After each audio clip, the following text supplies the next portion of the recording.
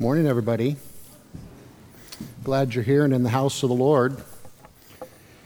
I'm Pastor Tim. If you're a visitor, I'm the executive pastor. Pastor John, our senior pastor, has been away on vacation, although he is here this morning, and he will be back in the pulpit next week. We have been in a series. This is the fourth in the series. We've been looking at the question, who do you worship? And then we put a kind of a corresponding question with it. Who do you really worship? The idea being that you could answer the question, who do you worship? But how you live your life will really say who you really worship.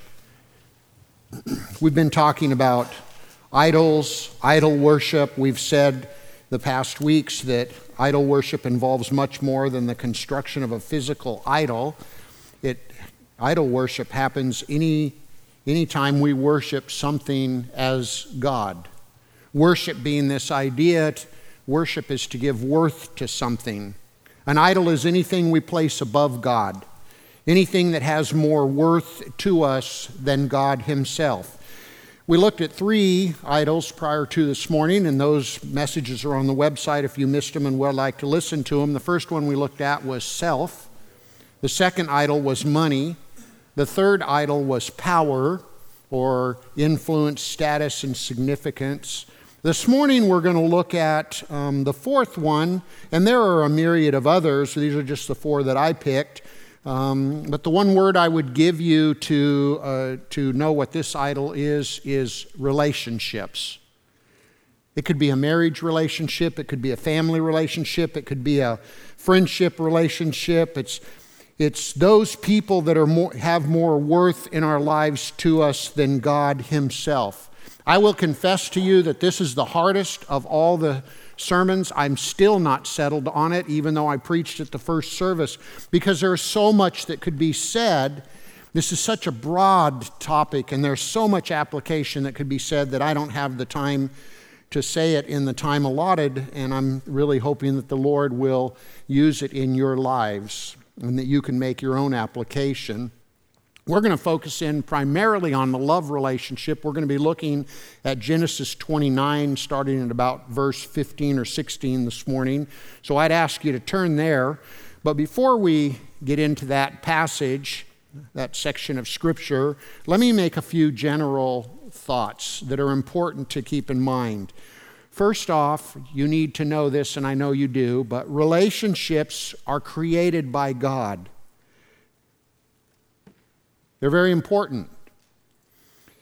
Of course, the very first relationship that we see in the Scriptures is in Genesis chapter 2. It's the marriage relationship or the husband and wife relationship. Chapter 2 of Genesis, verses 20, the second half to 25 says this, "For Adam, no suitable helper was found. So the Lord God caused the man to fall into a deep sleep. And while he was sleeping, he took one of the man's ribs and closed up the place with the flesh. Then the Lord God made a woman from the rib he had taken out of the man, and he brought her to the man. The man said, 'This is now bone of my bone and flesh of my flesh. She shall be called woman, for she was taken out of man.'" So you have the man and the woman, and then of course the marriage relationship. "For this reason a man will leave his father and mother and be united to his wife, and the two will become one flesh." The marriage relationship is very important to the Lord.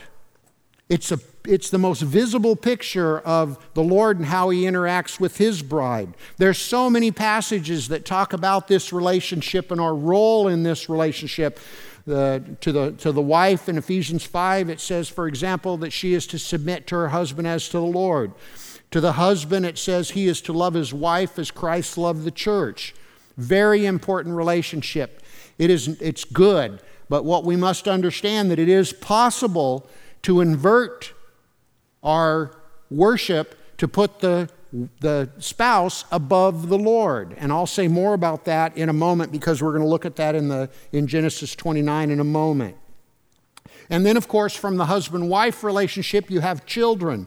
Genesis 1, 27 to 28 says, "So God created man in His own image, in the image of God. He created him male and female. He created them. God blessed them and said, 'Be fruitful and increase in number.'" So that now you bring children into this, and you have the children with the father and the mother relationship. And of course, throughout the scriptures, there's so many scriptures in the Proverbs and elsewhere about this relationship and how important this is to God. Ephesians 6:1-3 says, "Children, obey your parents in the Lord, for this is right. Honor your father and mother, which is the first commandment with a promise, that it may go well with you and that you may enjoy long life on this earth." And of course, in verse 4 of Ephesians 6, it says, "Fathers, do not exasperate your children. Instead, bring them up in the training and instruction of the Lord." And again, so many other passages that I could read to you, but a very important relationship, the parent and child relationship. And again, that can be inverted. We can put our children above God. How often do we see people who seem to live their life, maybe they have some kind of a deficiency in their own childhood, so they live their life through their children, kind of vicariously living through them. How often parents seem to make their entire existence be validated by their children and how their children do. We hear things like, "My daughter is my best friend, my son is my everything." Nothing in and of itself is wrong with that, which, by the way, that changes when they grow up and get married. How often do we see marriages after the children leave the home and the marriage breaks up? Maybe because those children were elevated to a position they shouldn't have been in, and then other relationships were let go. And I should tell you that children are a blessing from God. Children are a blessing from God. Hear that. But they can become an idol. And when that happens, we get ourselves into trouble. And then, of course, there's so many other relationships that are out there. Friendships, other family, and a myriad of others, co-workers, and so on and so forth. They basically break into two kind of categories. Of course, we have relationships with other believers. Very important to the Lord. John 13:34 and 35, just one passage that speaks about it, says, "A new command I give you, love one another. So you must love one another. As by this all men will know that you are my disciples, if you love one another." So we are to be in relationship with believers. Now, so often people think that's the only relationship that I need to be in, but that's not consistent from Scripture, because we are told to go out and be in relationship with unbelievers. "You will receive power when the Holy Spirit comes on you. Therefore, go and make disciples of all nations." Jesus said, "All authority on heaven and earth has been given to me. Therefore, go and make disciples of all nations." So God wants us in relationship with other people. Although we must not forget that 2 Corinthians 6:14 says, "Do not be yoked together with unbelievers. For what do wickedness and righteousness have in common, or what fellowship can light have with dark?" And that doesn't mean we aren't to be in relationships with them. It just means we don't take counsel from them. But how often we take these human relationships and elevate them above God to the point that we take counsel from people and we act on things that are maybe contrary to what God would have us to do. And so we have to be very careful with that. So many relationships, which was what makes this sermon so difficult to preach. But I want you to catch this. God made us relational. He created us that way. Remember, it is the Lord who said it is not good for man to be alone. And yes, that's in relationship to the marriage relationship. But He made us relational. We need people. Human relationships are normal and good. But the problem comes when we put those human relationships ahead of the Lord. Never forget the great commandment. Jesus said, "Love the Lord your God with all your heart, with all your soul, and with all your mind." This is the first and greatest commandment. So the point being that our relationship with the Lord always must be number one. It must dictate how we live our lives. And the second is like this: love your neighbor as you love yourself. All the law and prophets hang on these two commandments. So we are to be in relationships with people, but idol worship happens when we invert those two commands. When we make people the first commandment and the Lord the second commandment, if you know what I mean. We are made the last thing I want to tell you before we get to Genesis 29 is we are made to run on the Lord. He is our fuel, if you will. And when we elevate something above Him, we run ourselves into troubles. Remember, I quoted last week C.S. Lewis, and he said this: God made us, invented us as a man invents an engine. A car is made to run on gasoline. It would not run properly on anything else. Now, God designed the human machine to run on Himself. He Himself is the fuel our spirits were designed to burn, or the food our spirits were designed to feed on. There is no other. That is why it is just no good asking God to make us happy in our own way. God cannot give us happiness and peace apart from Himself because it is not there. And therefore, with human relationships, no man, no woman, no relationship can fill our tank and sustain us. So God is the only one that can do that. So now, let me give you an example of a love relationship to show you how this all works out in that relationship. Genesis chapter 29, we're going to go through the story a little bit at a time as I've done in weeks past because it's a narrative and you got to kind of go through it a little bit at a time. Let me tell you that there are 4 main characters involved in this story. You have Jacob, Laban, Leah, and Rachel.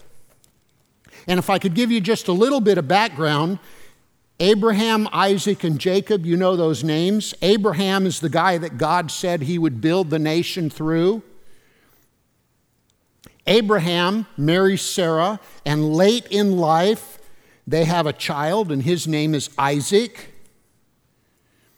Isaac is the one that God told to take to the mountain to sacrifice, and you remember that God provided a ram to take the place of Isaac. The perfect sacrifice was a picture of what Jesus would do in the later on.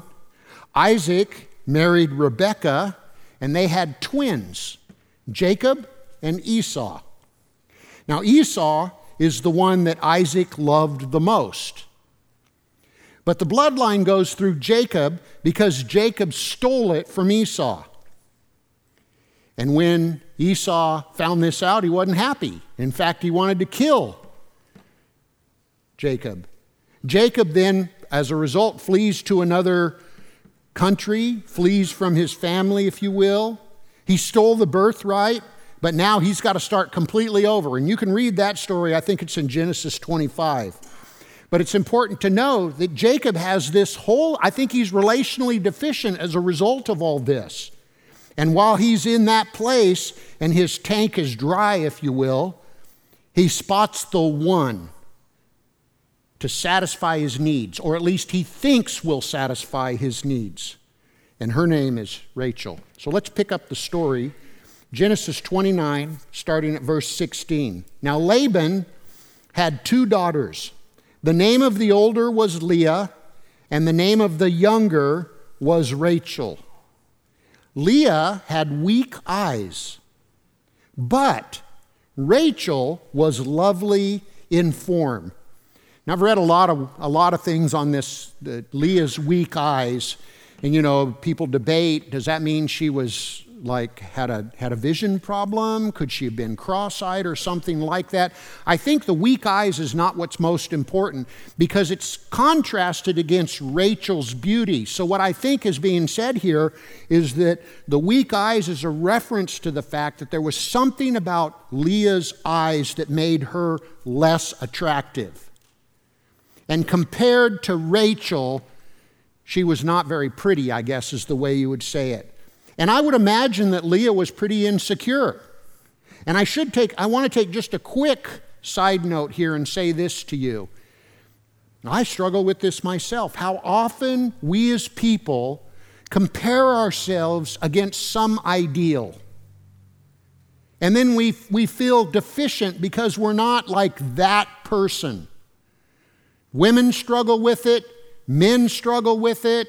I, as a pastor, struggle with it, wishing I could be someone else because they're the perfect person, if you will. And I want you to know that in the Christian life, we got to get to the point where we become comfortable with who we are because God created us that way. And there will be people that will love us.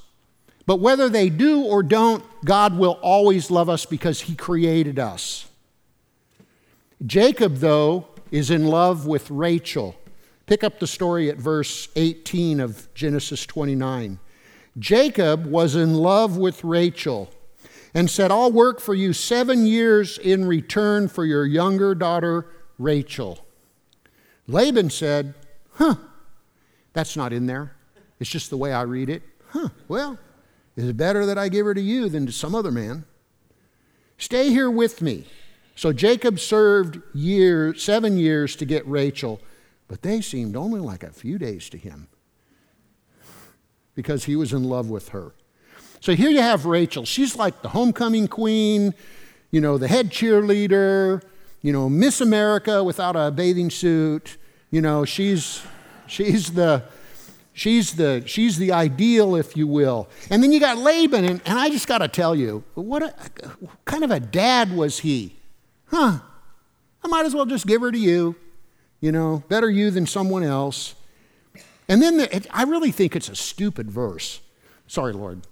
Not that Scripture's stupid. It's just. So Jacob served 7 years to get Rachel, but they seemed like only a few days to him. Sounds like a cheesy romance novel to me. Seriously? But he does it. And so pick the story up at verse 21. Then Jacob said to Laban, give me my wife. My time is complete. I want to lie with her. That is very graphic, folks. Not as graphic in the English. But dads, can you imagine a guy coming to you and say, hey, give me your daughter. I want to lie with her. I don't care if he worked 7 years or 700 years. Somebody might have to pick him off the ground. But Jacob is overwhelmed with this emotional and physical longing. Why? Well, I think it has to do with his life. He never had his father's love completely. He was chased from his family, so he lost his mother's love. His brother wants to kill him. He's in a land where he doesn't know anybody, at least initially, and he sees this woman, and he thinks, if I could just have her, everything would be okay. Man, the idol alarms ought to be going off. Because see, what we do is we take these people and we elevate them above God to where they're almost like God in our life. Ernest Becker, in an article that I read, said, no human relationship can bear the burden of godhood. Here's what he wrote. The failure of romantic love as a solution to human problems is so much a part of modern man's frustrations. No human relationship can bear the burden of godhood. However much we may idealize and idolize him, the love partner, he inevitably reflects earthly decay and imperfection. After all, what is it that we want when we elevate the love partner to this position? We want to be rid of our faults, of our feelings of nothingness. We want to be justified, to know our existence has not been in vain. We want redemption, nothing less. And needless to say, human partners cannot give this. And what the Bible teaches about relationships is foreign to this world we live in because everybody's trying to get that one person. And I think what the message is no matter what a person thinks, no human relationship will ever satisfy the need like God can, and we will be left wanting, no matter how great the relationship is, because it's the wrong fuel. Let's pick up the story at verse 22. So Laban brought together all the people of the place and gave a feast. But when evening came, he took his daughter Leah and gave her to Jacob. Jacob lay with her, and Laban gave his servant girl to his daughter as her maidservant. When morning came, there was Leah. So Jacob said to Laban, "What is this you have done to me? I served you for Rachel, didn't I? Why have you deceived me?" Laban replies, "It's not our custom here to give the younger daughter in marriage before the older one. Finish the daughter's bridal week, then we will give you the younger one also, in return for another 7 years of work. And Jacob did so. He finished the week with Leah, and then Laban gave him his daughter Rachel to be his wife. Laban gave him a servant girl as well, gave a servant girl to his daughter Rachel as her maidservant. Jacob lay with Rachel also, and he loved Rachel more than Leah, and he worked for Laban another 7 years. Man, there is just so much that could be said about that section of this story. The first thing comes to my mind, come on, how does that happen? I mean, really, was it dark? Was he drunk? I just don't know how you go, you do your wedding night and you wake up in the morning and find out it's not the woman you thought you were going to be with. Come on. But what does he say? No big deal. He doesn't really say it that way. I'll work another 7 years to have Rachel. And you can almost hear all these sayings we have in our culture today. I need Rachel. She completes me. I need Rachel because love is all you need.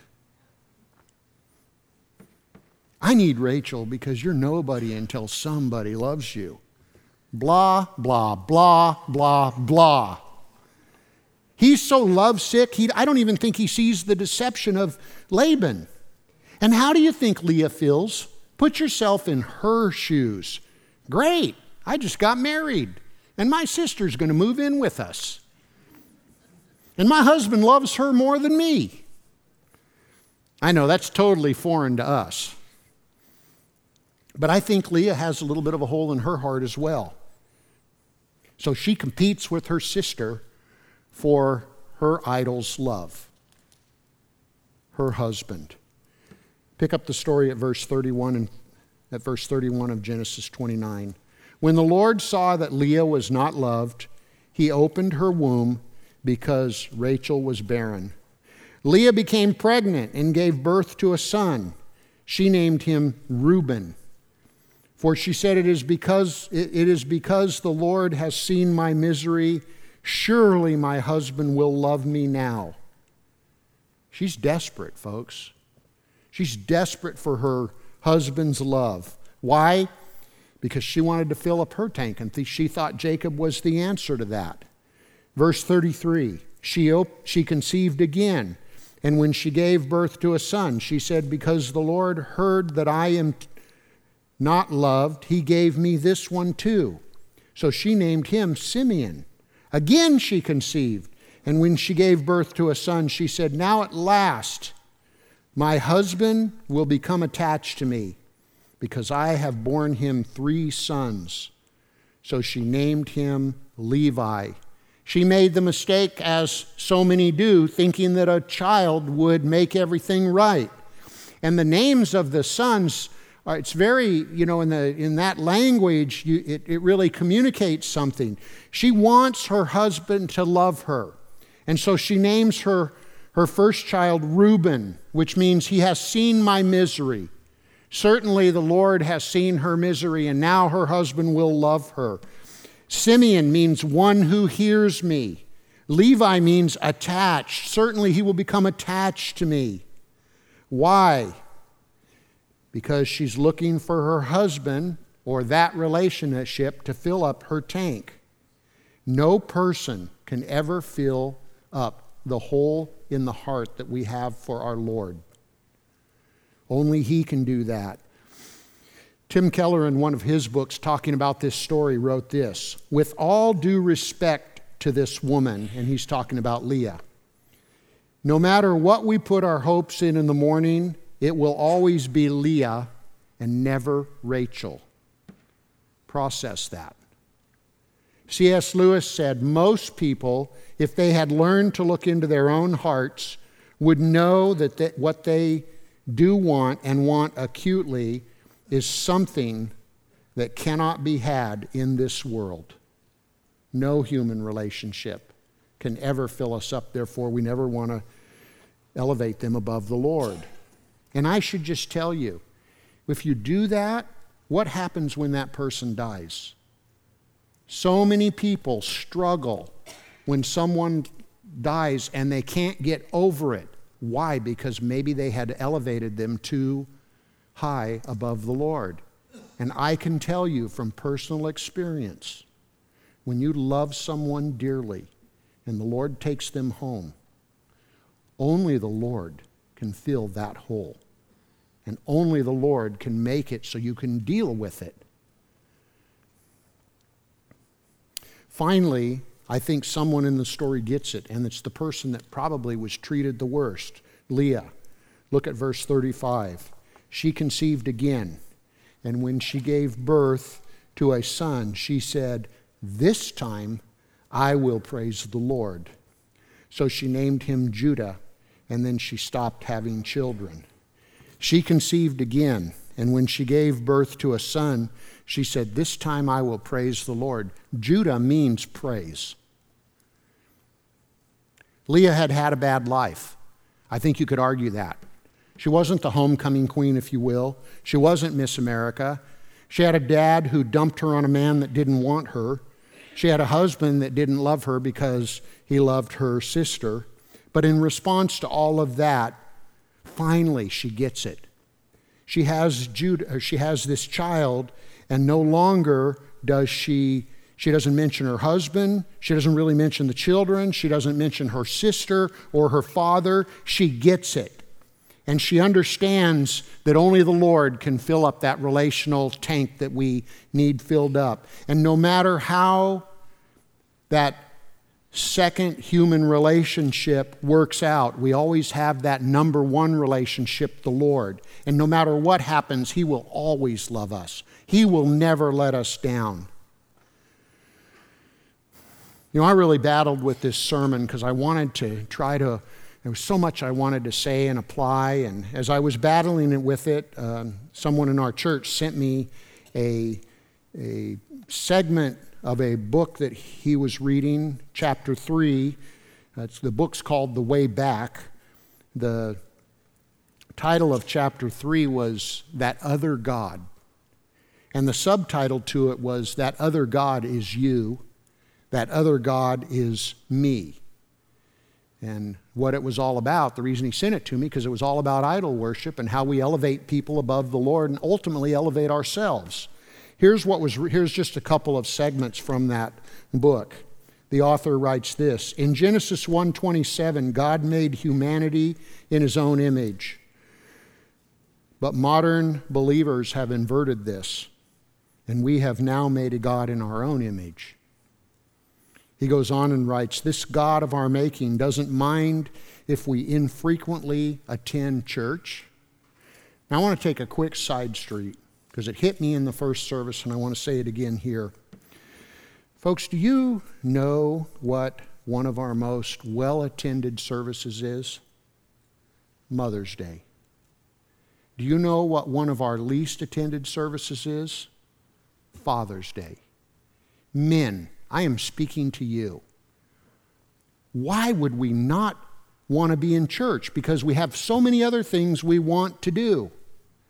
My children have never asked me, but if they did ask me, what do I want for Father's Day? I want to be in church with my family.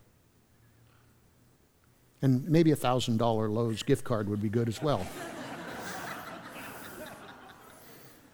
But men, step up. You only have so long to influence your family. And when your kids leave the home and no longer follow you, what are they going to fall back on? We need to lead in this. This God of our making doesn't mind if we infrequently attend church, never study His Word, pray to Him only with our laundry list of self-absorbed desires, and occasionally throw a few bucks His way.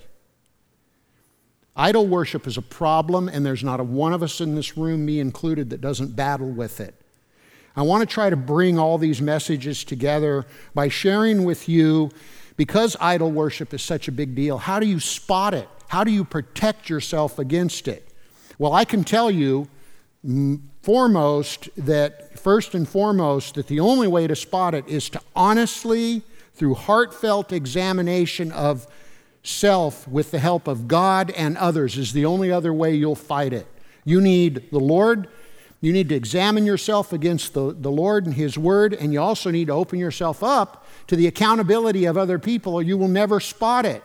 Remember, deception, by definition, says if you are deceived, you don't know it. That's why we need other people. But along with that, I'm going to share with you 4 questions that you might ask yourself if you're trying to evaluate yourself to see if you have idols in your life. The first question is this: what do you think or dream about? What occupies your thoughts? Is it the Lord and His kingdom and how you can take the kingdom to the world? Or is it you and your own kingdom? Jesus said, if anyone would come after me, he must deny himself, take up his cross daily, and follow me. Do you think about the Lord and His kingdom and about that Hindu couple that lives next door to you and how you can maybe get involved in their lives and share the gospel with them because they're lost, even though they're really sweet people? Is it someone else in your life that's out there? Is it a coworker? Are you thinking, how can I be involved in this in our church and taking the kingdom to the world? Or you just think about all the things that you want to do and the things that you want? If you're only thinking about yourself all the time, self could be on the throne. Here's the second question. How do you spend your money?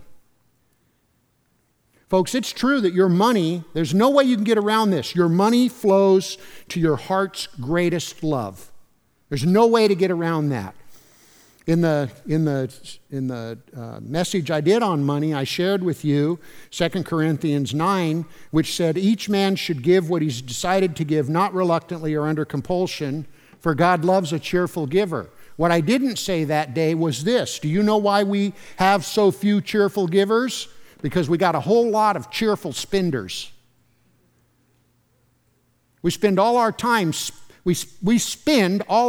spending money on the things we want, and then we don't have money for the things that are important, the things of God. So how do you spend your money?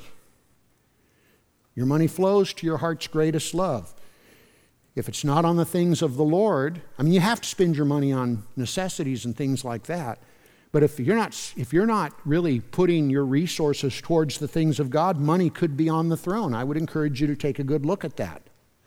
The third question: how much do you strive for attention and recognition? How much do you strive to make sure that people know what you're doing? Remember what Jesus said to the disciples when they were struggling with this wanting to be first in the kingdom. Jesus said, "You know that the rulers of the Gentiles lord it over them, and their high officials exercise authority over them. Not so with you. Instead, whoever wants to become great among you must be your servant, and whoever wants to be first must be your slave. Just as the Son of Man did not come to be served, but to serve and to give His life as a ransom for many."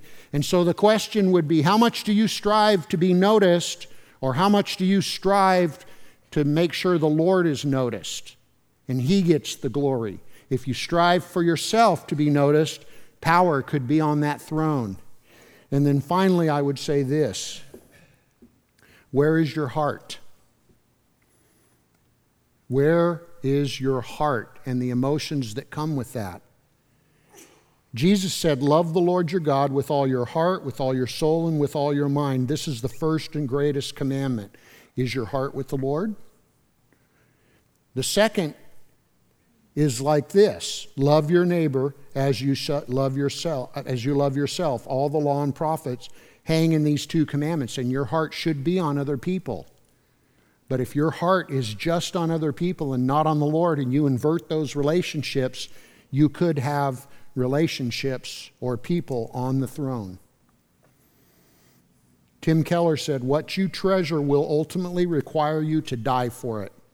Jesus is the only treasure that died for you." John Ortberg said, "The strange thing about possessions is that we never really know who possesses who."